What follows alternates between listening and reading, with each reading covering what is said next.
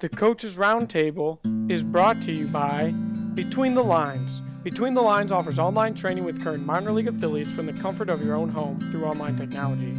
With their coaching, watch your skills and money increase due to no longer needing to drive to get training. For more information, go to betweenthelines.pro. What's up, everybody? Welcome to another episode of the Coaches Roundtable podcast. I'm your host, Joel Krato, and today I've got the creator, the founder of Krato Bat Weights, named after myself. Nope, just kidding. Named after something completely different, but, doesn't mean that I can't, build myself up thinking that I'm important any more than I possibly could be, because I'm not at all. But let's get to know Coach Weaver. Coach Weaver, tell us a little bit about yourself and how you got to where you are now. Okay, well, I've been a teacher and associate head coach at Defiance High School for over 20 years. So the whole bat weight came about simply I was giving a lesson to a kid, and we've in our program we've used the overload underload for our throwing program, tennis ball, softball, baseball for over 20 years, and probably recently in the last 5 to 7 years, it's been big on the hitting side of trying to create exit velocity. So we came up with some things a few years ago with a heavy bat. We use a fungo bat and a regular bat.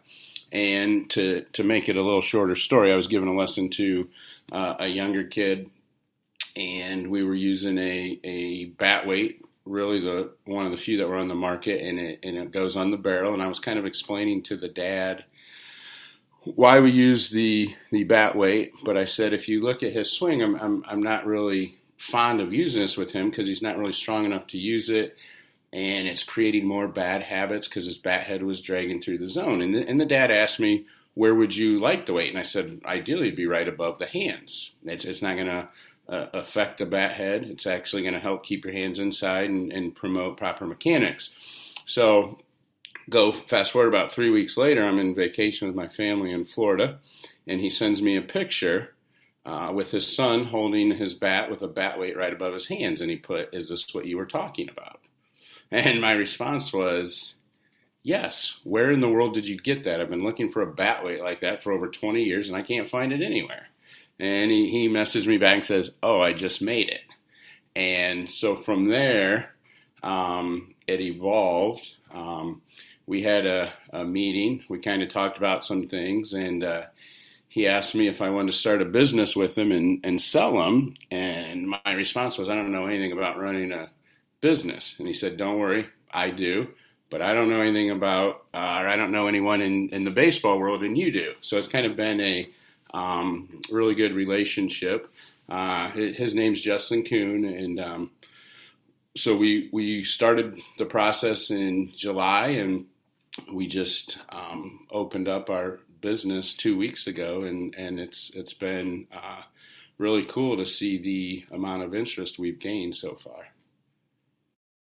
So can you break down how the weight particularly works and why it's better? Like you were talking about, it helps the swing better, doesn't form bad habits. But can you show any improvement that since you've been using it, like, yes, I can see drastic improvement through this? Yeah, absolutely. So it goes right above the hands, and we have weights that can encompass the T-ball kid, 6, 7, 8-year-old, all the way up to a professional baseball player. We start at 10 ounces, go up to 40 ounces. So it's just 2 little screws, goes right above your hand. It's easy to put on, take off. We've been using it with our team for about a month now, and I've seen big jumps in exit velo. I've seen big jumps in their distance. So we're fortunate we have a hit tracks, so I can record everything and see their progress on the hit tracks. But I think the other improvement that I've seen the most is in their swing mechanics. So it will naturally, the weight on the hands naturally keeps your hands inside the ball. So it's taken a lot of our kids who've had some mechanical flaws in their swing, and it has corrected itself just by swinging this. And that's it's a question I get asked a lot from people is, well, does this come with a hitting program? And it doesn't. And I tell everyone, if they want me to design one for them, I can. But I firmly believe that if you just put it on your bat and start swinging, it's going to help you with your swing mechanics. It's also going to produce the results that you want to see with greater exit velocity. And that the other thing of using this with our kids for a month, they all say the same thing, which I think every coach in America would love their kids to come out of the cage and say this. And they all say, when I use this, I hit more line drives. And it's because it helps create the proper swing path, keeping your hands inside the ball and producing line drives. Now, is this something that you should particularly use just when you're doing tee work? Maybe you could stretch it to front toss. Could you use it in a live BP session? When should we be using this during training sessions? That's a great question, and that's really the number one thing that we think sets us apart from other devices or things that are on the market. Is you can actually use this off a machine. You can use it in BP. We use it for everything. We use it off the tee. We use it off front toss. We use it off the machine. And I've reached out to several college players. We've had a few right now that are still playing that came from our program. They all ask the same thing: can I hit with this when I use my machine work? And they are floored and ecstatic when I say absolutely you can. And that's part of how we designed it, and why we designed it is because we want them to be able to use it, whether it's in BP, it's off a machine, or if they just want to get some tee work and front toss. But we want them to be able to use it with any type of training that they like to incorporate into their off-season or even season workouts. Another question that I have is, do you guys mix it up at practice when using these? Do you primarily just use these weights, no matter what in practice, and use them throughout the duration of practice? Or is it, use it for your first round of BP, use it for your first session with the tee work, or do you guys mix it up? And I know you say you don't have a program, but I'm curious on how you guys implement it into your own program. That's another great question, Joel. Yeah, we do mix it up. So I try to go almost like every other station. So if station 1, you're using one of the bat weights, then station 2, now it's regular swing. Station 3, put a bat weight back on. Station 4, regular swings, and then we'll mix up the light bat. We just use a coach's fungo for the light bat. So we're constantly going from the bat weight to the regular bat, and then throwing in the fungo bat. I think it is important to mix it up. But I also think if you just wanted to leave the bat weight on for your whole session, I think you could do that too. Our kids like to go back and forth, and what they tell me is they always like to use the heaviest bat weight right before they go into the cage with the hit tracks. They just like the feel of the bat in their hands after they've used either the 25 or the 30 ounce bat weight, and then go into the regular swings. Now, is this a one-size-fits-all? Does your college hitters use the same thing as your high school hitters? Do your high school hitters use the same thing as maybe a youth player? Does it come in different sizes depending on the player? Yeah, it does. So I think the younger kid, the 7 to 8 year old, he will use, or she, because we can softball can benefit from this also. They would be at the 10 ounce. I think as you get into more of the little league age, the 11, 12-year-old, 15 ounce. And then for us, most of our high school kids are using a 20 to 25 ounce. The younger kids, we have them more on a 15 to 20. And then some of our bigger seniors are more kind of the 25 to 30 ounce. And we have one of our former players is currently at Ohio State, and he's home over Christmas, and he came up the other day, and he wanted to use one, and his question was, what's the heaviest one you have right now? And I said, I have a 40 ounce in my locker. And he's like, that's the one I want. And I asked him, I said, is that you specifically, or do you think that's more college guys? And his response was, most guys in college, they want as heavy as they can get. And then it kind of goes into, I was talking to another one of our former players. His name's Shea Murray. He's with the Pirates, and I was talking to him, and he kind of said the same thing. He's a pitcher, but he lives with a couple position players, and he said the same thing. They can't get enough weight on their bat. So I think the older, and as you progress into college and the pros, I think they're going to want to get more of the heavy. But for us with the high school guys, we're more into the 20 to 25 ounce range right now. Now, do you guys use them similar to like an over and under load situation? Do you guys go, this station you're going with the heavier and then, front toss and then, go back to a lighter? Or do you guys primarily you just use one weight per, like for the athlete per, like you're just using this weight on your bat? You're not going more, you're not going less. No, we will switch every station, which usually is, I would say, 20 to 25 swings in that station. So we're constantly going from the bat weight to the regular bat to a fungo, back to a bat weight. We are switching it up all the time in our workouts. And you may have touched on this earlier, but I have it written down while you were talking because I'm a high school coach, so of course I'm curious in getting these. But what would you say is more? Why is this more valuable than an over and underload bat? What separates this from that? Like you were talking about earlier, what you guys were using prior to this. The separator is that it goes right above your hands. Okay, so the others that we have used goes on the barrel, and if so, the ones we had before were 9 ounces and 12 ounces, and unless you were a mature senior, swinging that 12 ounce was doing more harm than good. Most of the kids were not strong enough where the position of that bat weight was on the barrel to get it through the zone. And as I would watch them, I'd sometimes cringe as I watched the bat head just drag through the zone. When you use our Krato bat weight, it goes right above the hands, and you can put more weight on, and it is not going to affect that swing path.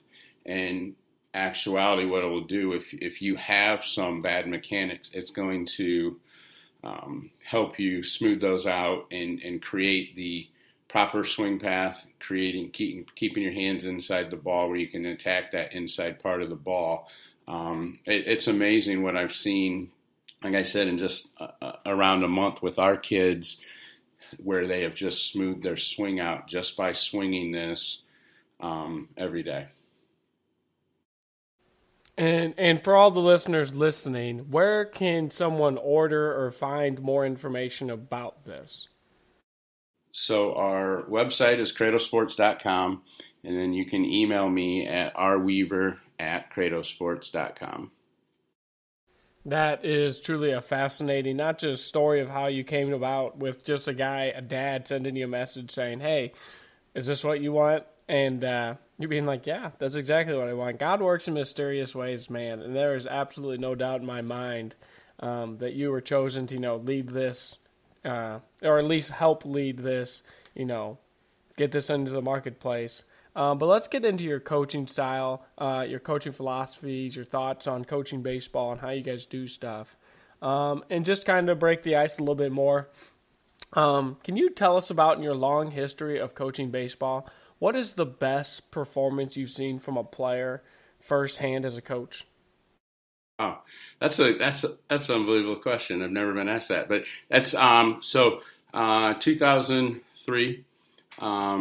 We had a player by the name of Chad Billingsley. He was a first round draft pick by the Dodgers, and we had a game at St. Mary's, and we won 7-0. Chad was 3 for 3 with 3 homers, 7 RBIs. He was the winning pitcher.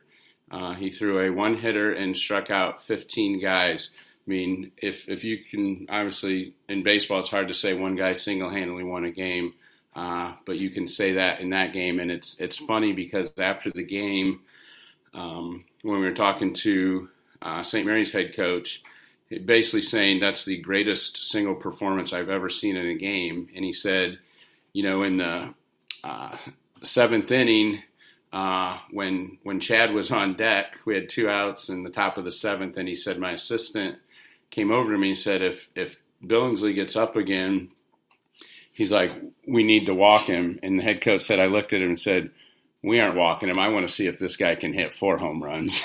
But so the guy in front of him got out, and he never got up again. But we talk about that game all the time. That is a great story, Coach. Ironically, I believe, as a Cardinals fan, I'm pretty sure Chad Billingsley came up, pitched for the Dodgers, and I believe that he made his Dodger, MLB first pitching performance against the Cardinals, and I believe he dominated the Cardinals in that performance. It was either him or Kershaw. I can't quite remember because they came up around the same time. But I remember watching that game and just saying, if this is what it's going to be like for the next 10 years, this is going to be a rough 10 years if we're struggling against 22-year-old pitchers coming up from the minor leagues. Just absolutely dominating. I'm pretty sure he had double-digit strikeouts against the Cardinals, if it in fact was Billingsley and not Kershaw. But so let's kind of get into, you've been coaching for a long time, like you said, but I'm curious on your thoughts on how baseball is coached today and the amount of analytics being brought in with statistics and charts and decisions being made solely based off numbers, how mechanics are being taught. What are your thoughts on the analytics being used today? Do you think it's hurting or helping or hurting the game? I don't know. I don't know enough of the analytics side like MLB. I know a lot of people think, the analytics in MLB is hurting the game with deciding to take pictures out, even though they're still in control in that. Don't have enough knowledge of that. I do know at the high school level, obviously, we don't have enough information like that, but we do have a hit tracks.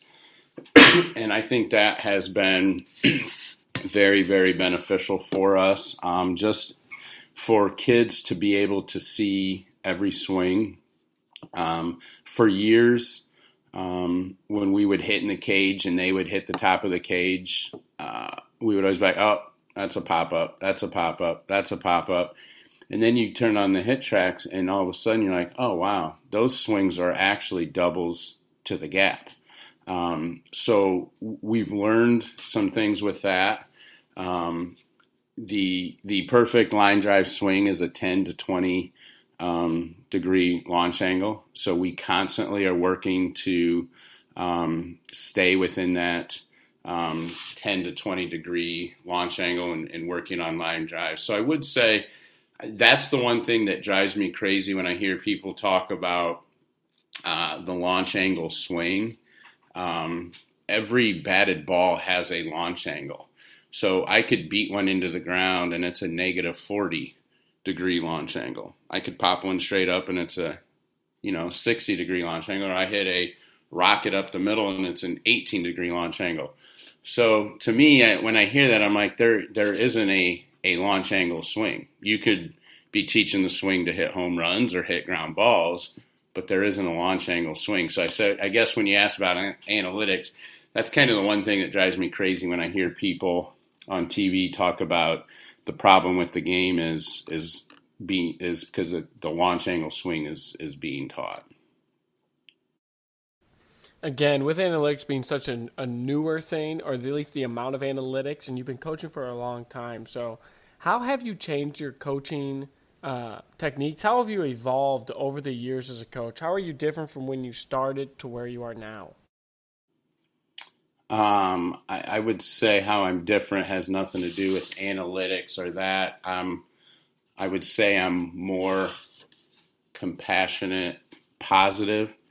I think my first couple of years I was sarcastic. I pointed out the negatives. I don't want to say I sat and screamed and yelled at kids because that's never been my personality. But what I did was always just talked about their negatives. Hey, you need to do this better. You need to do this better. You need to do this better. And all they ever heard from me was, hey, what do I have to do to get better? And it was never, oh, you're doing this good. So as I've evolved through the years, I try to point out more positives with the kids. And it could just be as simple as that was a great swing, or hey, great job of going to get that fly ball. Trying to point out more positives than the negatives. Now, don't get me wrong. You still have to talk about what they have to improve, but I believe they have to hear positives from their coach as much as they do what they need to do to get better. Now, being an associate head coach is not a typical, position in the high school. Usually it's head coach, assistant coach, but truly if you're an associate head coach at the high school level one, you have to be really, really good for your coach to respect you like that. And I'm just curious on what that role entails for you. Okay, yeah. So, and the first thing, so what you have to understand is, so our head coach is Tom Held. I played for him in high school, and then went away to college and kind of came back. I'm 47 now. Since I've been 15, there's been about 2 years where we haven't been around. So our relationship is really close. And about 15 years ago, he approached me. He said, "Let's be co-head coaches. I want to name you co-head coach." I'm like, "No, I don't like that. I don't like the co-head coach. You're the head coach." And then he said, "Well, you do too much for this program. I'm at least going to make you associate head coach." And I was good with that. I was actually honored that he wanted to do that for me. So basically, it is like we're both head coaches. My role is the hitting coach. I do base running and I do outfield. So when our practices start up here in the end of February, the first hour of practice, we do hitting and I run it completely. He goes to a cage and I just tell him, "Here's what you're working on this cage, here's the other." And so for that hour, I run the show. Then we'll go outside. We do our throwing for about 40 minutes. He's the pitching guy, so then he runs that part of practice. Then we'll split up into individual defense. He takes the infielders. I take the outfielders. And then the last hour of practice, what we'll usually do is some type of scrimmage. He runs the defensive part, and then I run all the offensive part through the scrimmage. And that's kind of how we manage a practice. That's fascinating, and such a good head coach to respect you like that. That's a great program that I think any coach would want to be a part of. But so let's say you're doing some hitting stuff. What are some of your favorite drills to do with your players when you're in charge of the hitting sessions? So we're very fortunate in that one of our former players, John Neese, and then actually Chad Billingsley, who I talked about earlier, both of them donated a substantial amount of money to build us an indoor hitting facility with 6 batting cages and a locker room. So we're very spoiled. But if you ask about what are my favorite drills, my favorite probably is just your basic tee in the long cage, and we try to see how many line drives they can hit off the back.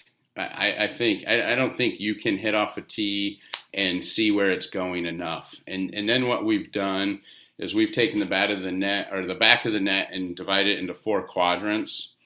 And then we work on hitting certain quadrants. I really believe kids lack barrel control of being able to hit a ball where they want to. So we really like to work on that with just your tee, baseball, and either got to hit quadrant 1, quadrant 2, quadrant 3, quadrant 4. So I'm a math teacher, and I always get amazed when I tell a kid, "All right, we're going for quadrant 3," and then they don't know where that's at. And I'm always like, "Well, you're lucky you haven't had me yet, because you better know quadrant 3 when you go through my class." But that's one of my favorites. That's one I like to do. Oh, that's good. I've always found it fascinating, baseball coaches that are math teachers, because there's just so much math in baseball. And for me personally, I'm not a math teacher. I'm a PE teacher. But I love the math of baseball, even though I couldn't stand sitting in math class. It's absolutely fascinating. I love the statistics, the analytics. I love, doing the what ifs. If this, you see the stats on Twitter, like if so-and-so comes back and hits 400, I think I saw one where it says if Omar Vizquel comes back and hits 400 straight home runs, he'll still have a lower slugging percentage than Scott Rowland or something along those lines. I always find that stuff fascinating, even though I absolutely despise math class throughout elementary, middle, high school, and college. So my next question is this. As a hitting guy, Coach Weaver, what's your two-strike approach for your hitters? So our two-strike approach is really, so we talk about getting wider and choking up. And what you'll hear me say, I coach first base, is I always just say power oppo approach. And we picked this up from Dallas Baptist a couple years ago. So power oppo means a hard ground ball to the opposite side. So for me, I'm a left-handed hitter. So a power oppo approach would be you want to hit a rocket right at the shortstop. And so what you're trying to do is get that hard hit ball that kind of will hit the ground maybe 5 feet before the shortstop. If you're a righty, obviously you want to do it at second. So we used to say just try to hit a hard ground ball, and then what they would do, most of our kids would then just chop at it, and it really defeated the purpose. And when Dallas Baptist was talking, and they talked about this power oppo approach, it made so much sense to me. And when we started incorporating that lingo and explaining to them what it meant, we got a lot better results with two strikes. The other thing, and this really has nothing to do with approach, but we keep a player's average with every count. So I can tell them, hey, on 3-1 you're hitting this, on 2-0 you're hitting this. And through the years we've compiled this, and the 1-1 pitch is the most crucial pitch in baseball if you're looking at batting average, because if you go from 1-1 to 2-1, you become about a 400 hitter. If you go from 1-1 to 1-2, you become like a 189 hitter, which it's incredible. Now, I bring that up, and then I'll also say we very rarely talk batting averages. Now, I do show them that only because I want to stress to them how important it is to not get to two strikes. But what we stress in our program is quality at bats. So in 2013, we were introduced to Steve Springer, and I really believe he is one of the single most factors that helped take our program to another level with his talks, his CD about the batting average is evil. It's incredible. If you've never listened to it, you need to listen to it. It is outstanding. It talks about how kids can go 0 for 4 and hit 4 rockets and they think they're terrible, or they can go 2 for 4 with 2 dribblers and they think they're the greatest in the world, which is true. So those are kind of some of the things that we really talk about that help us with that two-strike approach that you were asking. Now, I am curious, in such a prestige program organization that you've been a part of, where you've named, Chad Billingsley, John Neese, and you guys probably have some amazing facilities, but I'm interested on how you guys install the discipline you want in your culture for your players and coaches alike. Well, that's a good question. I really think the players instill the culture and the discipline. I think it's passed down. Obviously, we are, the ones in charge, but we don't have captains. Every senior is a leader. And our biggest belief is that the seniors are in charge of everything. So if a workout or a practice is over, the seniors are in charge of picking up, making sure everything's put away. We do not let them boss freshmen around. We have them take freshmen under their wings. So whenever we do drills, we will always partner a senior with a younger guy and help them learn what Defiance baseball is about. And we tell the freshmen, especially those first couple of weeks, we understand you're scared, you're nervous, you don't know what to expect. The last thing you need is to go in the locker room and have the seniors picking on you, telling you to do this. So our seniors are in charge of that. They're in charge that the locker room's cleaned up. They're in charge that everything's put away. And in turn, what that does is the younger guys then, as they move up, then they gain the responsibility of taking ownership of the program. Another thing I'm curious is, how do you guys promote your culture amongst the community in school? I'm not sure. that's a good question, I guess. I guess the way we expect them to act and behave, we still make them have clean-cut haircuts. They can't have the long hair. They can't have earrings. They have to behave in a certain expected manner at school. If we receive an email or a teacher comes and talks to us about a student's behavior in class, the whole team runs. If a kid is tardy to school, the whole team runs. If a kid receives a detention, the whole team runs.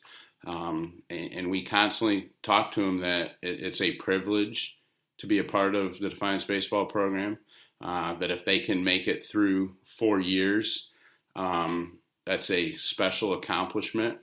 And then when a kid does graduate after 4 years, we give them a little medallion. On the front it says Defiance Baseball, and then on the back it says no one is bigger than the program. And that's what we stress to them. The program is bigger than any one of us. Coach, do you think that being a multi-sport athlete is an important factor, or do you think it could be possibly overblown? I'm curious on your thoughts on what you think of being a multi-sport athlete. I like the multi-sport athlete. I played 3 sports. A lot of our players right now are in basketball. I would never discourage a kid from playing another sport. I think every sport brings a uniqueness that helps develop a kid. I think the competitiveness, I think the different types of sports are good. I like the multi-sport kid. I mean, if you went down the list of all our guys that were drafted that went on to play Division I baseball, I think it's roughly 85 to 90% were basketball players. I mean, they were guys that were on the basketball gym floor all winter, and then they showed up the first day of practice. Now, in saying that, we don't. If you are in a winter sport, we leave you alone. Like, we don't expect you to do anything with baseball. The only thing really that we ask is our basketball guys that are pitchers. We ask them once it comes around January, start throwing, get your arm in shape, because you know also that the baseball season's short. So if a basketball kid is a pitcher and he comes to us day one and hasn't picked up a ball, his arm's probably not going to be ready to pitch till close to tournament time. So that's the only thing we ask our winter athletes, is if they're pitchers, start throwing in January to get your arm in shape. Coach, how would you define success for yourself as a coach? To me, to define success is really, I think it is when the kids graduate and they come back. So if kids want to stay in touch and they're in town and they come back to a workout, or they come back to practice, or they come back to a game and sit in the dugout and they talk about all their fond memories and their stories and their time with us at Defiance Baseball, and they had a great experience, to me, that's success. Like, that's what we're trying to do. We're trying to promote a great program, but we want them to have a positive experience. We want them to still love the game of baseball when they leave, and we want them to stay in touch. I mean, we have all our alumni on a email distribution list. We have them all on text. I talk to so many former players daily, either email, text, they'll FaceTime me. To me, that's success, that they still want to talk to us and see us and come visit when they're home. I think that's success in my mind. All right, I've only got a few more questions for you left, Coach Weaver. And this one I'm going to ask you and, start racking your brain. But what is the craziest, wildest thing that you've ever witnessed firsthand on a ball field? Man, you put me on the spot. Craziest, wackiest. Well, maybe the craziest was 2013, first game of districts. We're playing Toledo Central Catholic, who has a great program. Their head coach is Jeff Milcarrick. They no-hit us in the districts, and we beat them 1-0. And we go on to win the state title that year. It was our first one that we had won with us as the coaches. And we talk about that a lot. Like, how can you get no hit in a tournament game and you still win? And then we go on to win the state title that year. That's good stuff, Coach. And so I'll wrap up the podcast with this question right here. With this offseason, the ABCA convention coming up, if you were able to present at the ABCA convention, what would you want to present on? And then could you give us a little snippet preview of what that would sound like? Oh, wow. What I would want to present on? Man, probably, Joel, you put me on the spot on this one. I'm